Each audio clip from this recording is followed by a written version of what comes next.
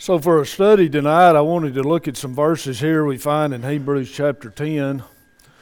Before I go there, I wanted to mention a conversation that Brother Jay and I had one time about these verses. We were talking about them, and I remember him saying we've got to be careful with this idea of willful sin, because all sin in some way is willful, and I believe that's correct.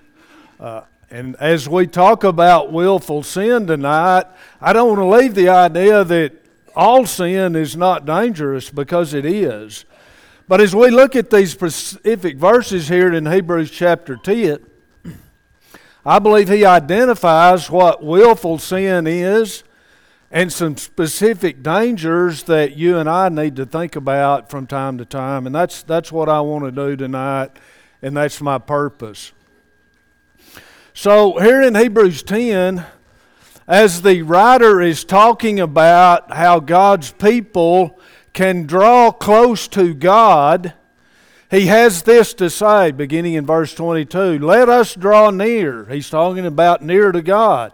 Let us draw near with a true heart and full assurance of faith, having our hearts sprinkled from an evil conscience and our bodies washed with pure water. He's talking about when we obey the gospel. That's what happens. We're baptized, our bodies are washed in a figurative sense, we're cleansed, we have a clear conscience, we can go forward. But that's not the end of the story, is it? That's the beginning. Because he says, let us hold fast.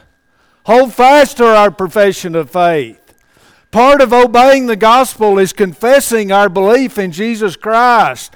And we need to do that as we live our life. We need to hold fast to that confession of our faith.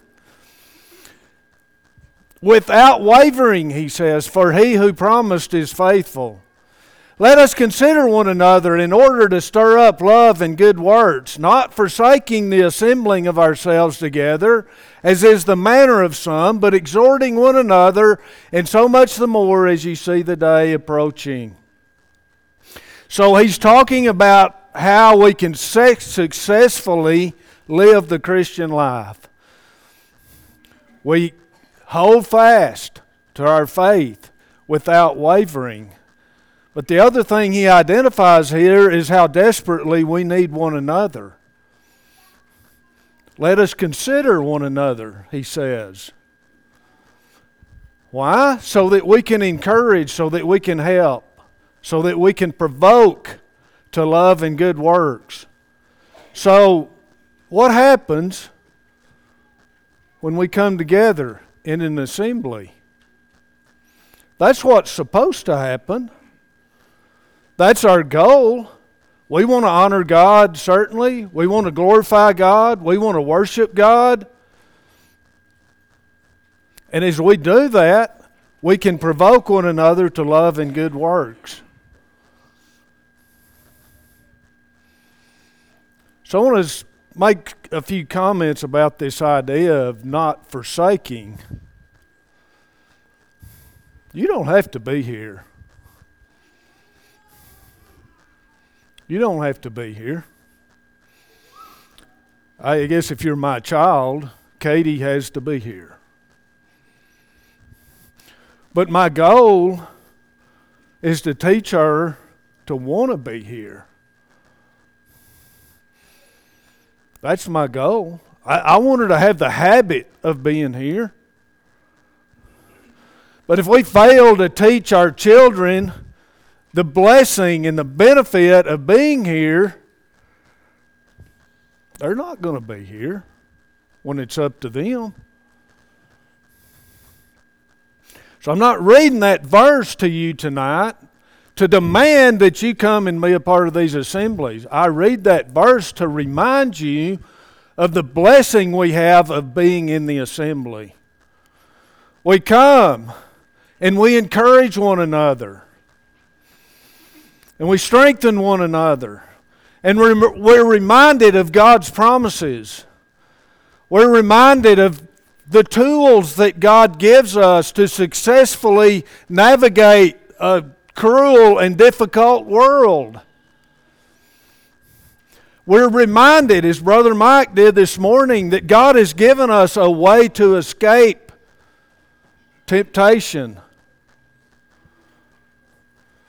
There's blessings from being here. And I hope that's why we're here. I hope that's why we're always here.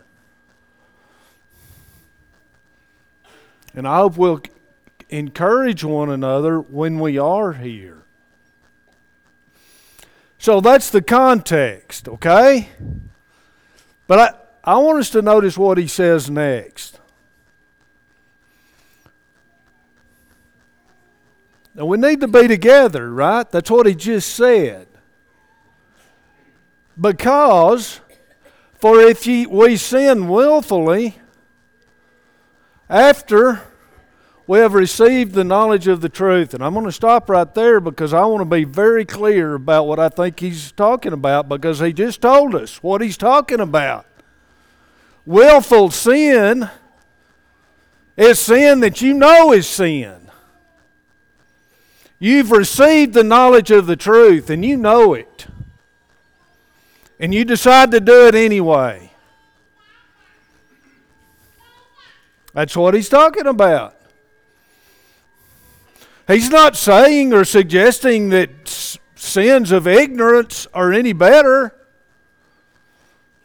He's not saying that because you're deceived and you commit a sin that that's okay or that's any better. But he is making a distinction about when we do it and we know it's sin. So that's what we're talking about. That's what he's talking about. So what does he say about that? There no longer remains a sacrifice for sins, but a certain fearful expectation of judgment. So you have a knowledge of the truth. You know what's sin, you know what's not sin, and we do, for the most part. If you have any maturity as a Christian, we know. Are we honest with ourselves?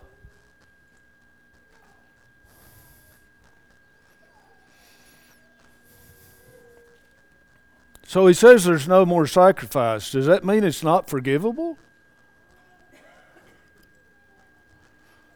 It's not what it means. For some reason, we take these verses and we go to extremes. We say, well, there's no more sacrifice, and I can't measure up to that, so I'm just going to do what I want to do. That's one extreme. And that's not correct. That's not what it says. What he says, you already have the perfect sacrifice. You've already got it. God cannot do any more for you and for me. We have the perfect sacrifice.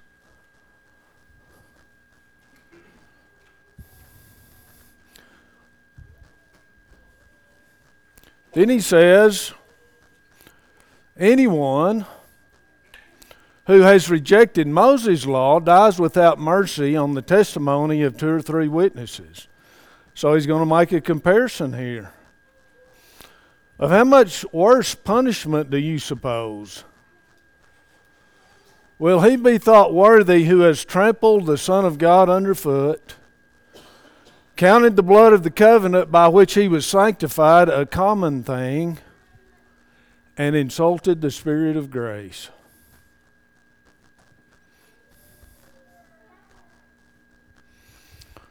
Sounds dangerous to me.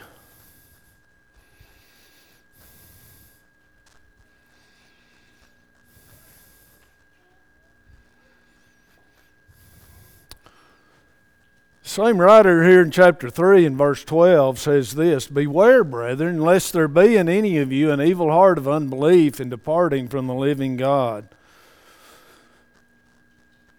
Folks, We live in a dangerous world, and we can depart. You can leave God, you can leave the faith, you can leave church anytime you want to. God has given us free will. And the devil's working out every day to get you to make that decision. Beware, he says. We need to know that the devil is using all of these devices that he has.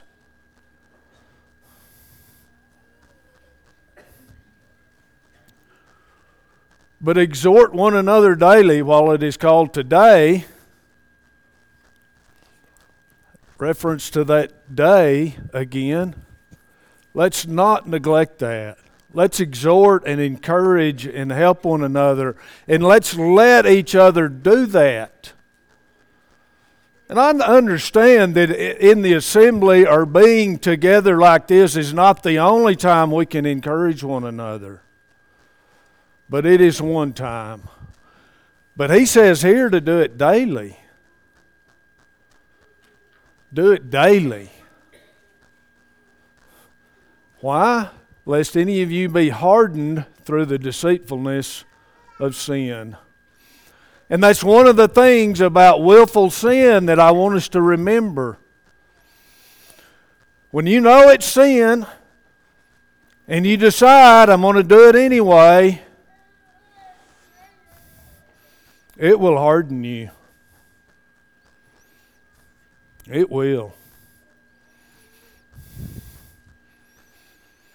It will harden your heart. It will harden your conscience. It's very dangerous. Paul says this in 1 Timothy 4, Now the Spirit expressly says that in latter times some will depart from the faith, giving heed to deceiving spirits and doctrines of demons, speaking lies and hypocrisy, having their own conscience seared with a hot iron. That's not a place we want to be, folks. You can be forgiven. He's not saying you can't be forgiven. That's not the message. The message is you don't want to get to that place. And we'll notice here momentarily why. But it's not a good place to be. 1 Timothy 2 and verse 14, he says this about Adam and Eve.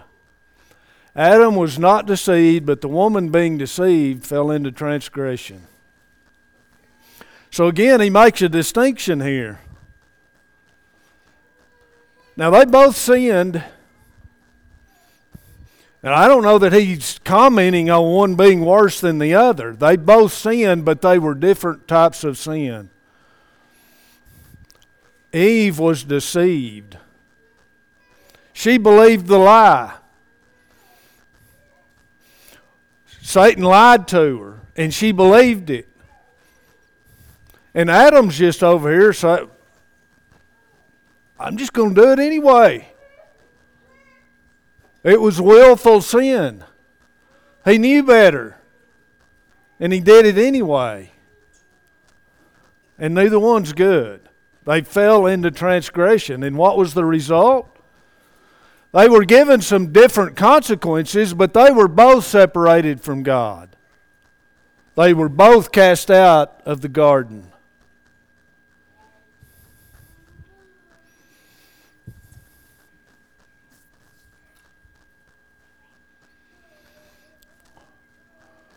A couple of months ago,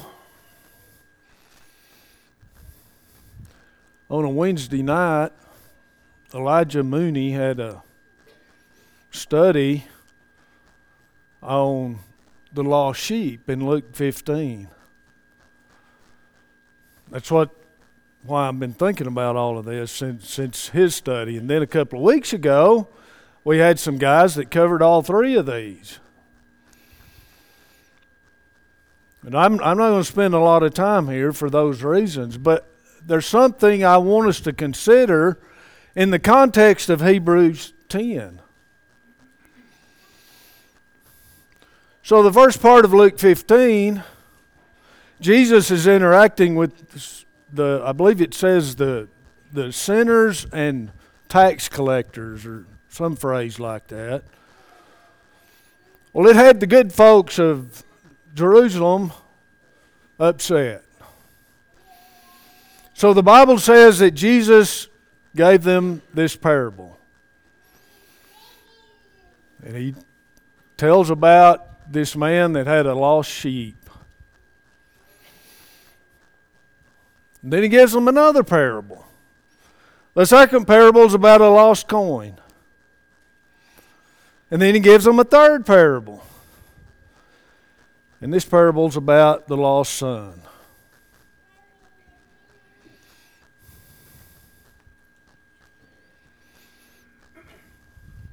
So was there some willful sin here somewhere? The son. The son. He was in the Father's house. He had every blessing that the Father had to offer. And he said, I don't want that. I don't want that. I want something else. Now the sheep was lost. The sheep needed somebody to find him. The coin was lost. The coin had value. The coin was important.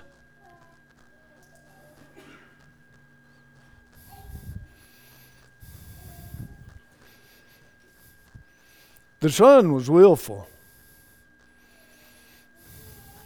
deliberate, intentional, and he knew better.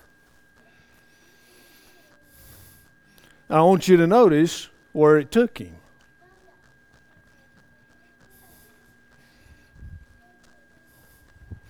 I said a while ago it's forgivable, and it is, because thank goodness the Bible says he came to himself. That's the way we know he knew better. He knew what he was doing was wrong. And when he came to himself, what does it say? He remembered the blessings that were over there in his Father's house. That's what he remembered. And he came back. And he said, Father, I've sinned before you and in the sight of heaven. Now that's important. But it was forgivable. But I have a question.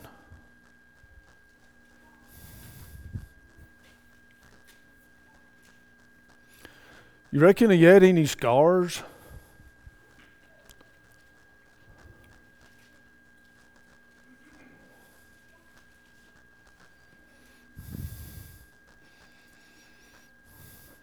So what's the point? You don't have to have those scars. You don't have to have those scars. Life's going to scar us. But that one we do to ourselves. Willful sin we do to ourselves. Don't do that.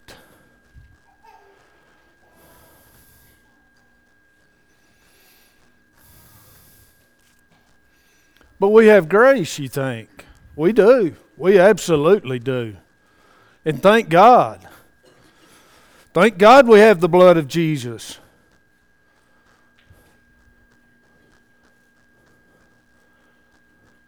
What shall we say then? Shall we continue in sin that grace may abound?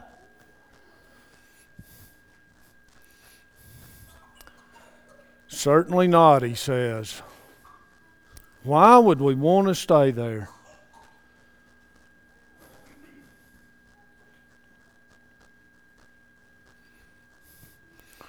Jeremiah 6. I'm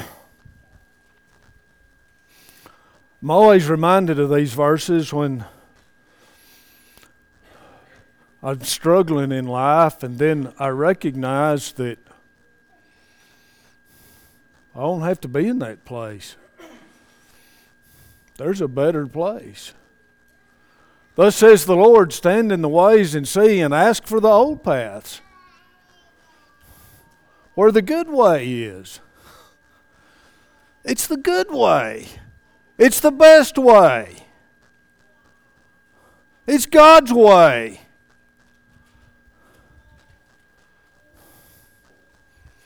And walk in it.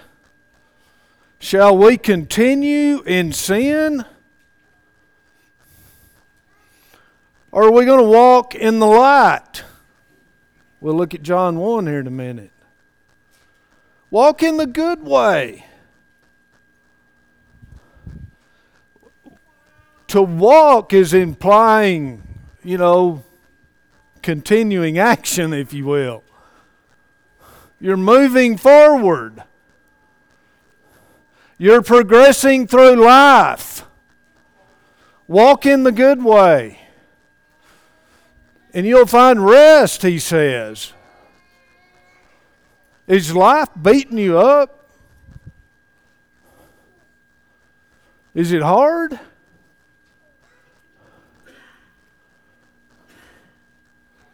There's a better way. But what did they say? I'm not going to do it.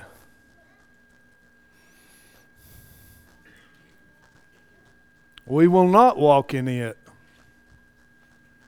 And that's what we do, folks, when we sin willfully. We don't want that. We want something else.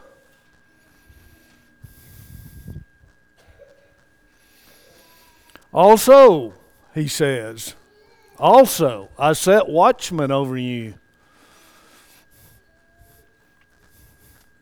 Who are the watchmen? We're supposed to be watching out for each other. We're supposed to be encouraging each other. Listen to the sound of the trumpet, the warning.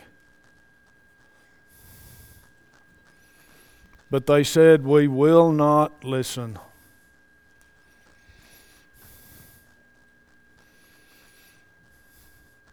Then we know. I know you know what 1 John 1:7 says. But again, I want to think about it in the context of Hebrews 10. Going to walk in the light, or are we going to walk in darkness?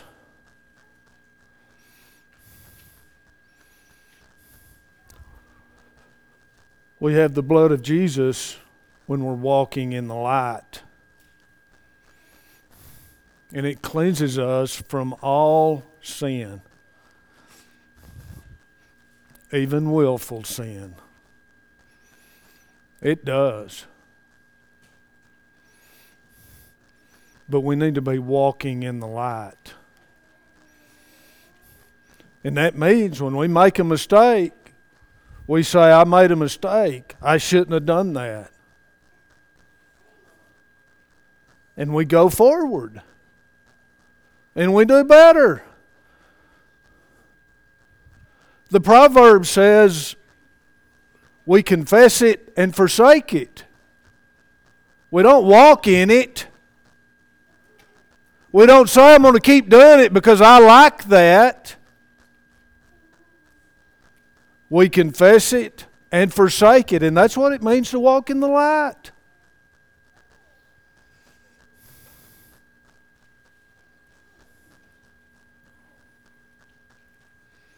And Peter says this, for after they have escaped the pollutions of the world through the knowledge of the Lord and Savior Jesus Christ.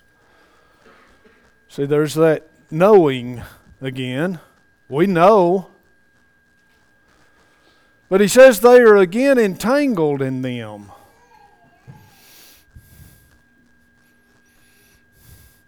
And overcome. The latter end is worse for them than the beginning. Now why? Why is that?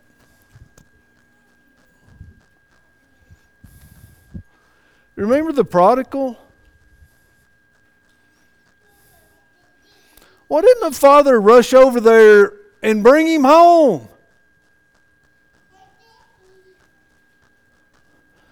He went looking for the sheep. The shepherd did. The woman of the house swept the house looking for the coin.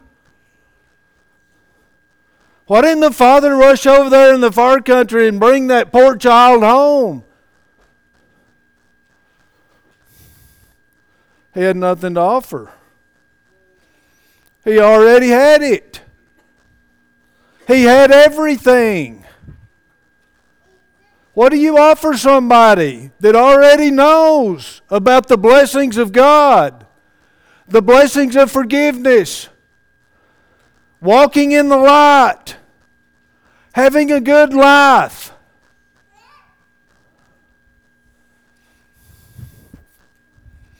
Certainly he was happy to see his son come home, wasn't he?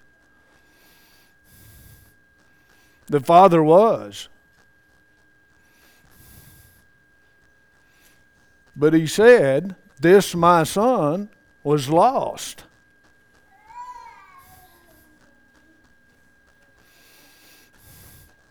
For it would have been better, he says, for them not to have known the way of righteousness than having known it to turn from the holy commandment delivered to them.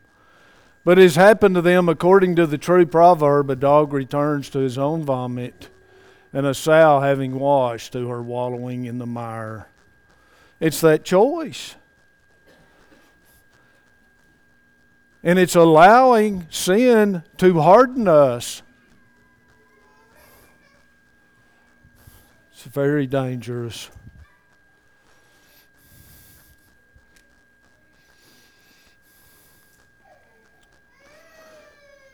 So as we've gone through these scriptures, I want us to review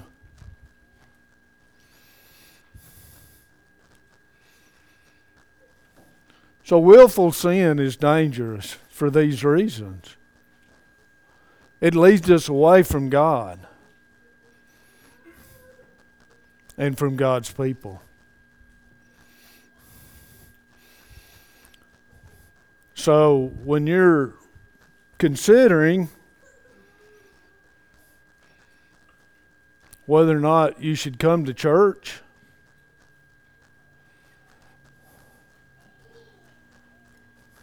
and you think, well, I'd rather not tonight, I hope it's not because of willful sin, because that's where it will take you. You don't want to be here if your mind and your thoughts are somewhere else.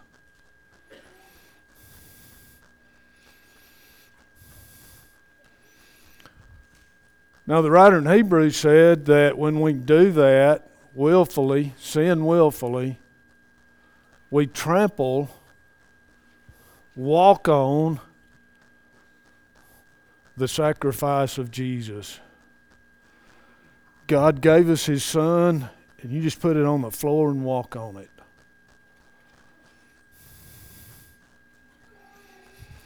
I don't need that.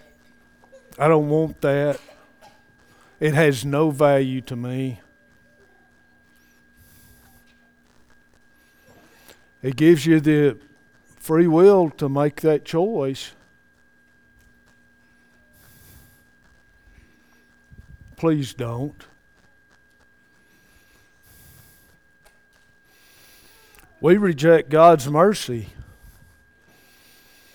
Brother Kelton had a study the other night about mercy and how important mercy is. And we need God's mercy. You do the best you can do, and you need God's mercy. Well, when you choose this, you're just saying, well, we don't need that.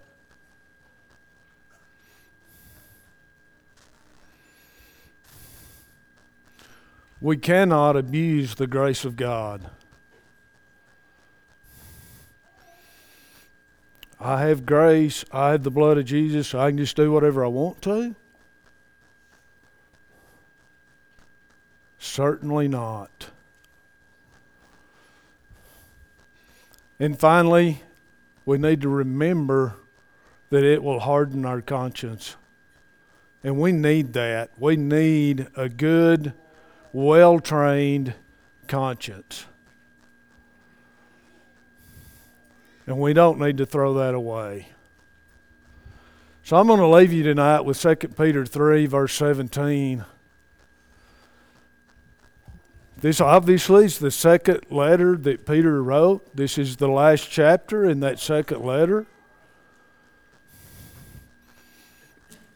He's preparing Christian people for judgment. That's what he's doing in 2 Peter 3. And he says this in verse 17, "You therefore, beloved, since you know this beforehand," I haven't said a single thing tonight that most of you didn't already know. Have I? But since you knew it beforehand, Peter says, beware, lest you also fall from your own steadfastness. Don't be arrogant. Don't think you're above it, because you're not. And don't be led away with the error of the wicked. Be close to God. Let's get closer to God every day. And this type of sin has the exact opposite effect. So God bless you. God bless us all as we strive to get closer to God. That's my study for tonight. We haven't talked about the first principles, really, but if you haven't obeyed the gospel, you need to do that. You need to come with obedient faith and confess Jesus before this audience, repenting of your sin, and be baptized. And if you know that and you would like to do that tonight, we want to help you with that. If you're here tonight and you have a struggle with sin that you need us to pray with you or for you about, we want to help you with that as well. So one or more of either group, please come as we stand and sing.